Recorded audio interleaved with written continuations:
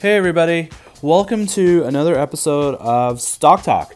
This is a little podcast that I like to put together here in my little corner of the galaxy where I like to talk about all things investing, where I share with you some of my takes and observations about what's going on in the market, share with you some takes and observations by other people who are I find I really respect and listen to quite a bit when it comes to investing, listen to their some takes, and also share with you some of my own thought processes that I use to formulate and make my investment decisions in terms of buying and selling stocks and ETFs. The goal here is just hopefully you can take some nuggets of ideas, perspectives, and information that you can kind of bring back into your own personal investing decisions that you're making, and hopefully it's going to help you make better investment decisions for yourself. My name is Amin Reina, and I'm an investment coach and founder of Sage Investors. And what I do as an investment coach is I try to help people who want to essentially become more financially independent.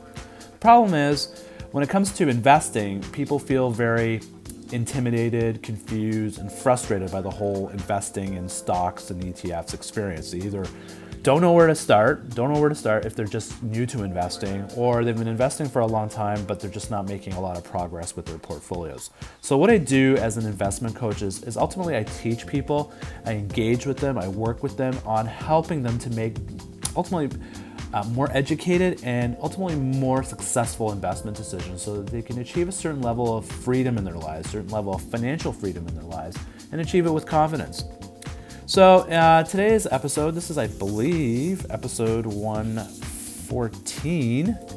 Going to talk a little bit today about competitive advantage. And for those of you who follow, Warren Buffett, one of his core criteria is when he tries to figure out what stocks to buy and sell and what companies to buy and sell. It comes down to he likes to invest in companies that have what he calls a durable competitive advantage. They are selling types of products and services that people want over and over again, and they do it very well, and they have a very dominant position in the markets that they're involved with. And having those elements, according to Buffett, allows them to compete, to be durable, to be can last for long periods of times, and ultimately is going to be more successful as businesses. And so that's the question we kind of all are looking for when Buffett's looking, he's constantly trying to answer it, and essentially all of us are trying to answer it as investors. Which kind of businesses out there are going to be around for a long time and are going to dominate?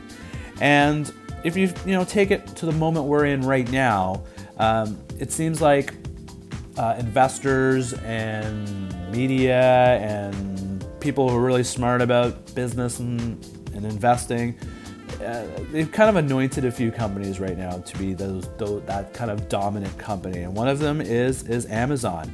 And the other one, I think right now, to me, that has kind of been anointed and coronated as sort of the company of the moment, that's going to dominate our lives and dominate business is Apple. So Apple and Amazon, I kind of put them in together. Amazon dominating the whole online retail segment, literally disrupting it, even just revolutionizing it in terms of how we do retail, how we go and buy products, in terms of the logistics of going online and buying products, getting them delivered, getting them shipped, and just the whole dynamic of using technology to kind of tell us what we want to buy.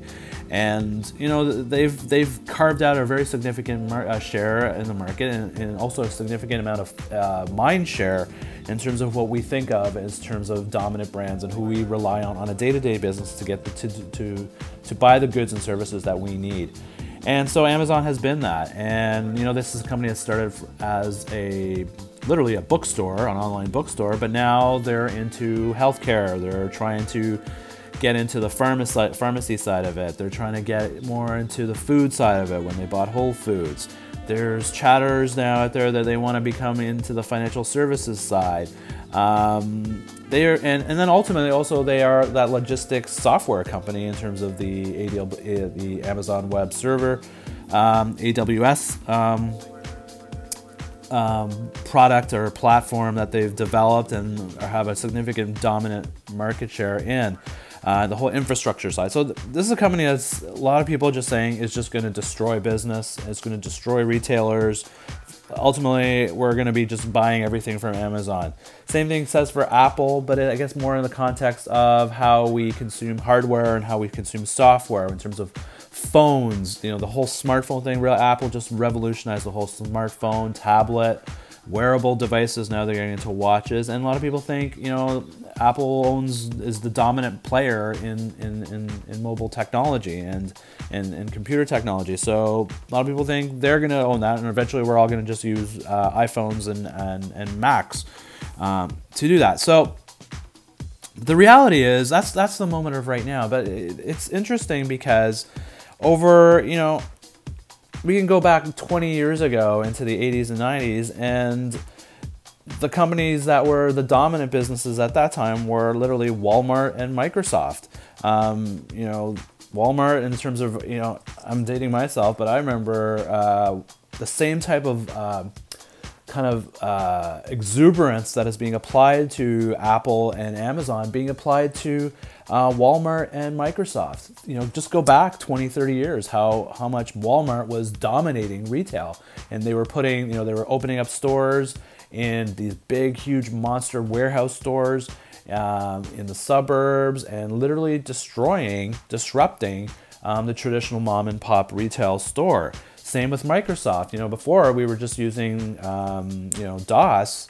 And then what happened? Microsoft came in with Windows, and literally almost 9 out of every 10 computers on the planet was running Windows. And it gave Microsoft that avenue to sell all kinds of products and services. It made Bill Gates, we never knew who Bill Gates was. Now Bill Gates is sort of an iconic figure.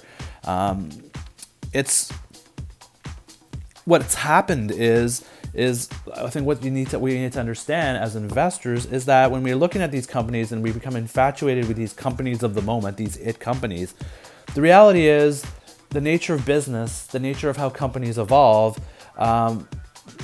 Once they climb that mountain and get there, at some point they're going to erode, and that competitive advantage, that durable competitive advantage, starts to erode and starts to, in a lot of cases, disappears.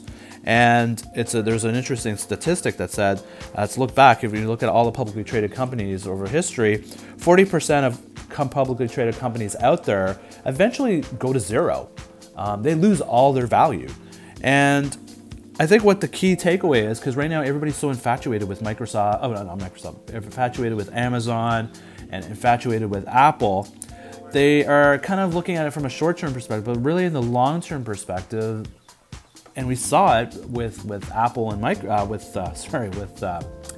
and Microsoft, is that there's always change and companies evolve, and unfortunately companies don't go up in a straight line forever. There will always be plateaus and periods within an economic cycle, but there's natural plateaus and periods where they just tend to get old and kind of lose their value.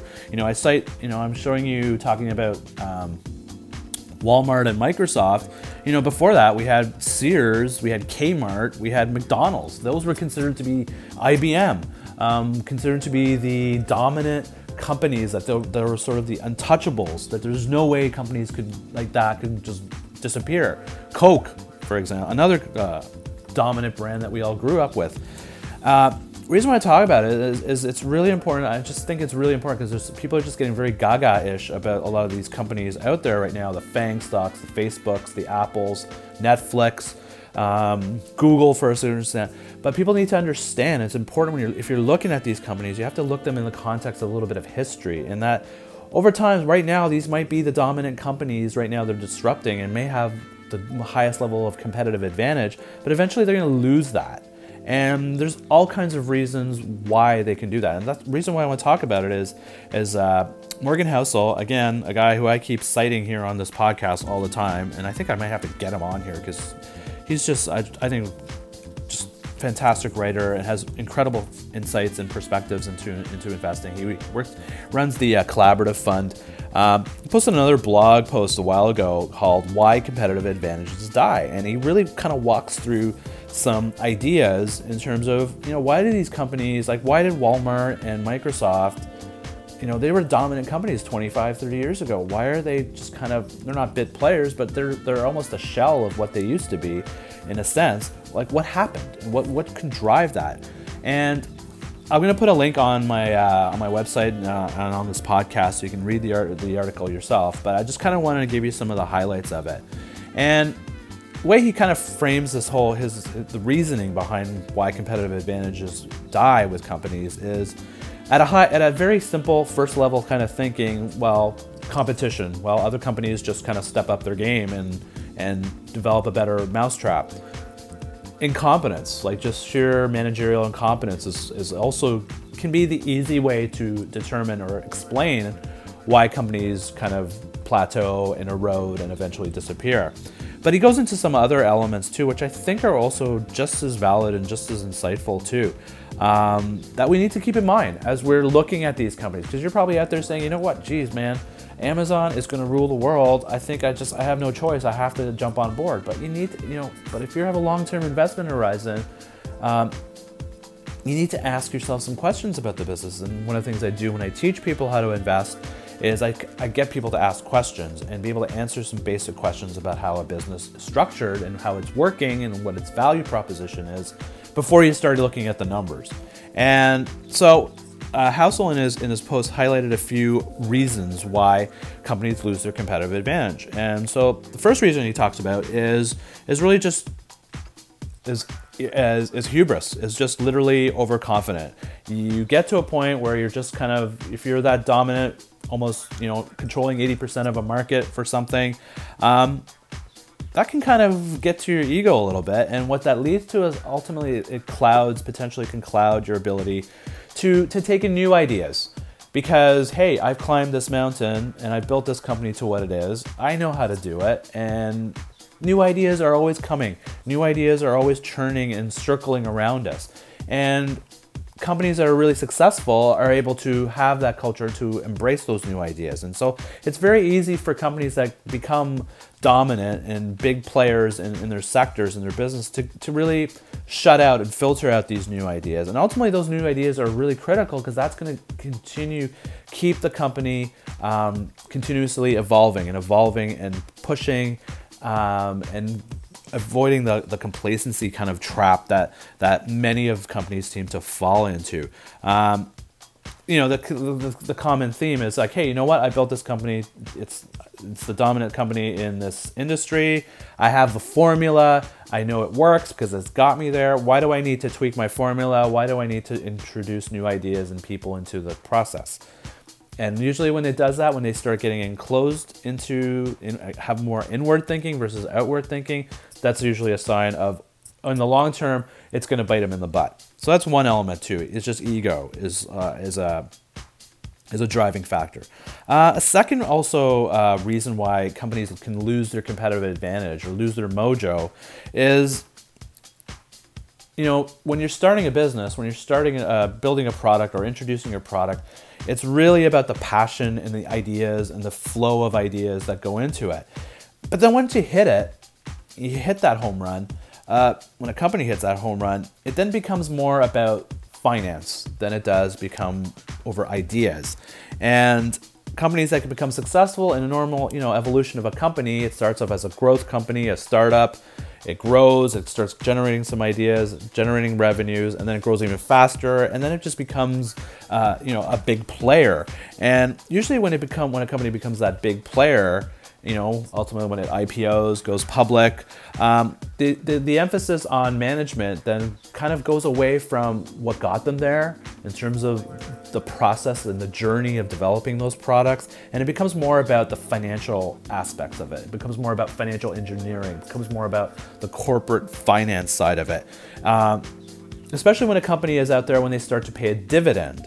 And because when the company starts to pay a dividend, one of the focuses kind of changes with the business, where it becomes less about growing the business and reinvesting back into the business, and it becomes more about, let's just keep those dividend payments going out, because that's really where people are going to see our value. And that ultimately, over the long term, kind of weakens the company and weakens their DNA, and it weakens their management focus. It weakens their strategic focus.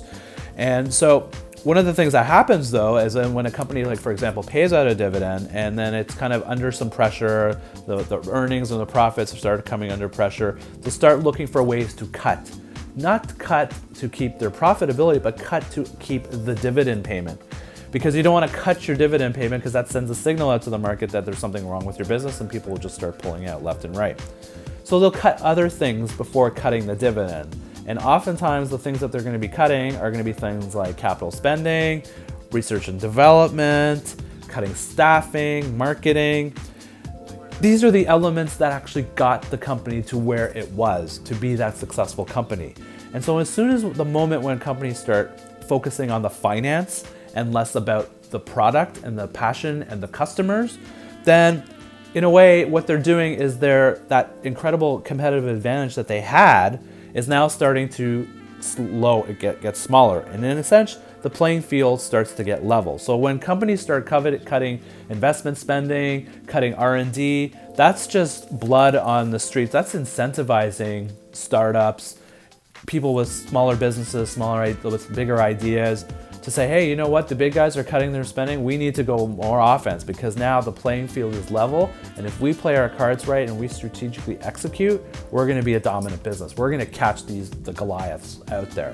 So, and a lot of times, again, companies lose their competitive advantage because they focus so much more on the numbers. And that's all. It's a price to be paid when companies go public, and then now they're more or less accountable to the shareholder, in a sense, or less accountable to their customers, and start becoming more accountable to shareholders, to bondholders, third party, the banks and the institutions. And so when it becomes about the finance, then chances are the company is kind of on that road to eroding their competitive advantage.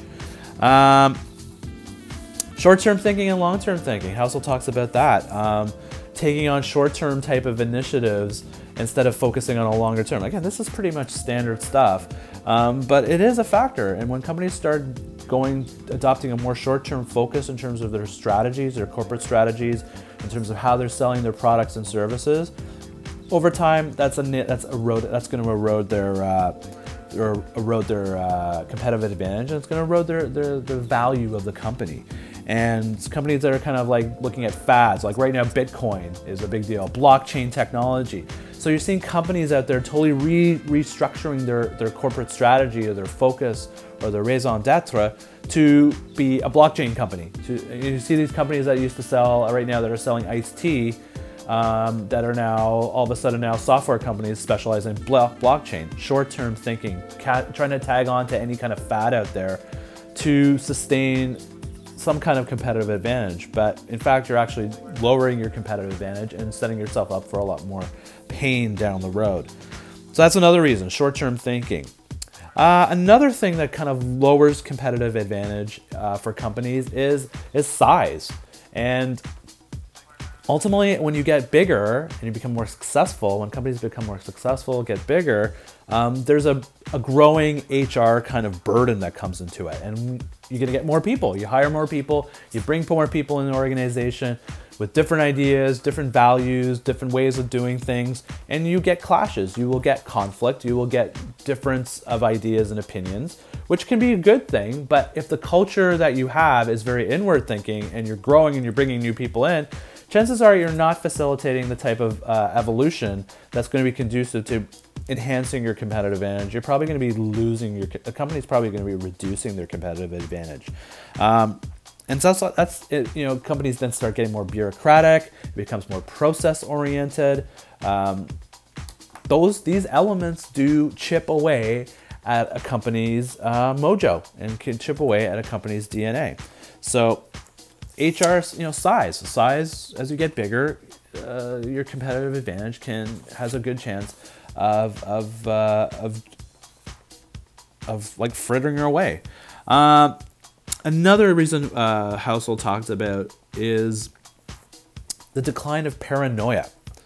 So you have to kind of think about it if you're a startup or a growth company. there's a certain kind of passion there. There's a certain pursuit for the goal, a striving, a commitment, an energy level to want to achieve, to get your products out there and sell and be the first and be the best at it. And there's a certain sort of idiosyncrasy, sort of insecurity that companies in their culture have in terms of striving to climb to the top of the mountain. What happens though is when you get to the top of the mountain, when companies get to the top of the mountain or think they're at the top of the mountain, that paranoia, that insecurity, that motivation kind of goes away, because it's sort of like, yeah, okay, I've done this. What? I don't need to prove anything else. I'm done. Let's just kick everything in cruise control and we'll just kind of walk our way through it. That's a big thing in terms of how companies evolve. And ultimately, when companies get to that point where they've climbed the mountain, they lose the mojo and they lose that idiosyncrasy, the insecurity, which can be a very conflict-related competency to have. But when the numbers have shown and the way businesses have evolved, it's actually good to have a little bit of insecurity, have a little bit of, it's good to be a little bit hungry, because ultimately that's going to keep you pushing forward, and it's going to make you more committed to maintaining and enhancing whatever competitive advantage that you have as an organization. So decline of paranoia he talks about. And then the final thing that he talks about too that impacts companies' competitive advantage is just time. Over time, we just, we change. Companies change. And over time, companies become old. Not old in the sense of people, old in the sense of the products and services that they have may not be compatible with what is currently people want, or what the current demographics of people are having. Like right now, we're in such a great transformation right now, away from baby boomers have been the dominant demographic. Now we're getting into more the millennials, Gen Z. They have different value systems, different approaches, different takes. So the products and companies that were built and developed by baby boomers may not just have the same cachet level with younger people. And that's not because of baby boomers and millennials. That's just life. It's just as we get older, and depending where we are in our life, our preferences for things is different, and it changes. And it's really hard for companies to really be in existence for long periods of time, generations over generations, and staying on top of that. And so it's just literally mother and father time can just chip away at a competitive advantage. And if you look at companies that have been around for long periods of time, the IBMs, the Coca-Colas, the McDonald's, these were stalwart companies, right? We were looked up to, aspirational companies that everybody looked up to. And now they are almost a tier 2 type of company. They're not horrible companies, but they're not the same companies that they used to be. And a lot of that's just people's preferences. McDonald's, people's preferences for healthier eating. Coca-Cola, people's preferences for more healthier beverages.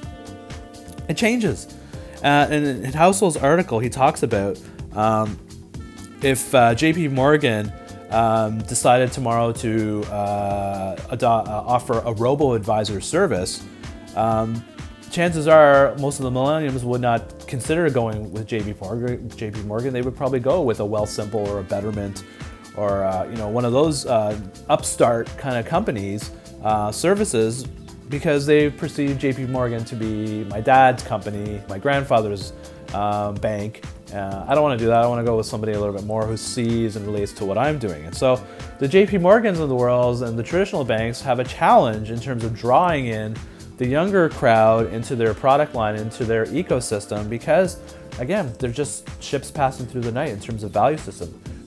Not going to kid you, the JP Morgans and the Bank of Americas and the BMOs are going to try to entice millennials to come over and try their products, but it's tougher. It's just tougher compared to an upstart who has maybe a better wavelength and a better relationship towards that demographic. So as much as we want companies to last for hundreds and hundreds of years, it's really hard to, because just time just kind of chips away at the evolution of a business. And so, the reason why I thought this was really important to kind of have this kind of framework behind you is you're going to be looking at companies like Amazon right now. You're going to look at Apple. You're going to look at all the FANG stocks, Facebook. And right now in the media and by Wall Street, Bay Street, These are companies that are just kind of being put on a pedestal. They've been anointed as the companies that are going to be around. Every other business is pretty much garbage compared to them. You have to be careful before you jump into them and just understand, kind of size up where these guys are in the context of these elements. Are they displaying any of these type of behaviors in their evolution? Because if they are, chances are they're not going to be, over the long term, if you're a long-term investor, they're not going to be the greatest investments to have. They're probably going to depreciate in time. And you can only look at the stocks of Microsoft and Walmart in the 80s and look at them, what happened in the late 90s, early 2000s. They got decimated. They got cut in half. Yep, they're kind of uprating. They're kind of now on an upswing right now, but there was for a long time, Microsoft stock and Walmart stock was pretty much dead money. And a lot of it was because they just evolved to the point where they just were over time, and they just didn't even realize that their competitive advantage was eroding. Even though the fact that Microsoft controlled like 85% or 90% of the PCs out there on the planet, they were losing their competitive advantage. And ego, focus on financials, just age. The internet came up. They did not catch the internet at all. They dismissed it because they were so inward. The culture was so inward. They didn't want to consider it. Walmart, the world was going to be, Walmart was just going to be, we're going to just buy our groceries, do our shopping, do everything that we need to sustain our life was going to be done at a Walmart. Guess what happened? They got big, they got really big, but then they got really fat and they got really inward. And this was one of the most innovative companies. They revolutionized IT in terms of supply chain, just-in-time inventory. They were like the forefront leaders in these types of tools, business tools. And then they just looked inward and lost it. So guess who's leading it now? It's Amazon. So here we are right now with Amazon and Apple. And I'm not trying to trash these companies. They're fantastic companies. But you got to start looking for the clues as investors. We kind of need to start looking for clues to see, hey, you know what? They are the best of breed right now. But if we see any kind of chinks in the armor with these companies, and we're looking at them as investments, we need to be mindful of that, especially if we're making long-term investments. So who knows? Amazon, if history has shown, Amazon and Apple will probably lose their competitive advantage, and somebody else will come up and somebody else will step up and take over the next thing. Maybe they not. Maybe Apple and Amazon might be kind of the exception to the rule. There are some signs of it out there, actually, when I look at Apple. Because Apple, when you look at Apple, for example, they came up with the iPod. Like Apple reinvented themselves with the iPod, and just playing music. But then they cannibalized it with the iPhone, and they invented the whole concept of the tablet with the iPad, essentially cannibalizing a bit of their Mac products. To me, that's a sign of a company that's really willing to, and I guess a company that's willing to compete. They could have just sat back and just sold iPods forever and raked in money, but they saw, and Steve Jobs saw, he had the foresight to think, you know what, we can't rest on our laurels. We're going to lose this market share. So he came up with something that literally destroyed his product line. The iPhone literally destroyed the iPod because it could do all that stuff and then a whole bunch of things, other things on top of it. Amazon, same thing. Amazon was a book company, right? Amazon just started off just selling books online. Bezos just sold books from his garage or from a little office in his house. He saw and said, I can't sell books for the rest of my life. I need to do more.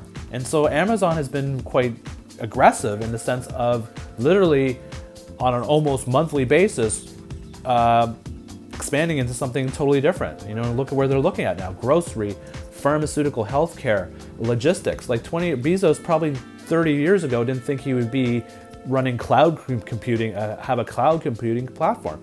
But he had the foresight to think, you know what, I need to maintain my competitive advantage. I need to enhance my competitive advantage. So I have to get into different ideas. I have to embrace ideas. And he's trying to build a culture that does that. So maybe Amazon might be a type of company that might actually preserve or maybe enhance its competitive advantage. Bezos, one of the things Amazon is renowned for is, the products and everything that they have and the services. They make no money. They really haven't been they've hardly made any profit over their time. And that's conscious because Bezos has basically said, I don't care about profit. I care about market share, and I care about revenue growth. That's all I care about. I'm gonna spend every dollar that I'm gonna bring into my company, I'm gonna pump it into developing another product, developing another service, or making my current service better, because if I do that, then I'm gonna control the market, and I'm gonna have the dominant market, and ultimately, I'm gonna have competitive advantage. So we're seeing some things going on right now with Apple and Amazon that are showing that they might be kind of potentially, we have to see a lot of things play out, but be potentially the exception to the rule with respect to maintaining that competitive advantage and being that dominant business. What ultimately as investors we want to invest in, because we want to make money and we want to invest in companies that are valuable and are going to grow in value over the long time. So competitive advantage, bringing it back to Buffett, is a really important thing to understand and be aware of in terms of some of the behaviors that companies have, because that's going to filter in whether the company is going to be a long-term successful company. And ultimately, we're investors. We want to make money, and we want to put our money into companies and businesses and the ideas that are going to grow and be dominant for long periods of time. So I found this article really insightful in terms of a reset and giving a framework in terms of how to figure out which, are really good, high quality, well-run, well-managed businesses. And a company's ability to keep competitive advantage is really a good criteria to look for. And its ability to maintain that competitive advantage is just as important, because history has shown it's really hard to maintain. So really interesting. I'm going to put a link on my podcast right up where you can get more information about it. If you have any questions about this or anything else related to this podcast, you can flip me an email through my website, sageinvestors.ca. You can send me an email through there. I'm on a whole bunch of different social media platforms. I'm on Twitter. You can find my handle as @sageinvestors. I'm on there all the time tweeting about different observations that I'm seeing in the market, as well as sharing content, ideas, and perspectives from other people. I'm on Facebook. Just do a search on Sage Investors. I'm on there. I post all my blogs and podcasts and updates and commentary, and all that stuff is on my Facebook page too. So you can join in there, like away. And finally, also my podcast. Obviously, you can go to iTunes and you can download and subscribe to my podcast through there. Just to break some breaking news. Also, I'm also now starting to get my hands a little bit on Instagram. So if you're on Instagram, you can do a search. My handle is @SageInvestorsNation. And basically I'm on there actually posting on almost a daily basis, a couple of videos a day, just some quick hits, quick takes about what's going on in the market. And if you just want to get some quick insights on what's going on the market and stuff like that, I'm on there and sharing with you all my different perspectives too there. So yeah, there's lots of ways you can get a hold of me if you want to ask me questions about some of my posts and my content, or if you want to ask me some questions about the courses that I teach, my in-person and online investing courses, as well as my coaching services. You can find all that information on my website, sageinvestors.ca. So that's about it. That's all I got for you today. Thanks again for listening in. This has been another episode of Stock Talk. My name is Amin Reina of Sage Investors, and we'll catch you again another time. Take care. Bye-bye.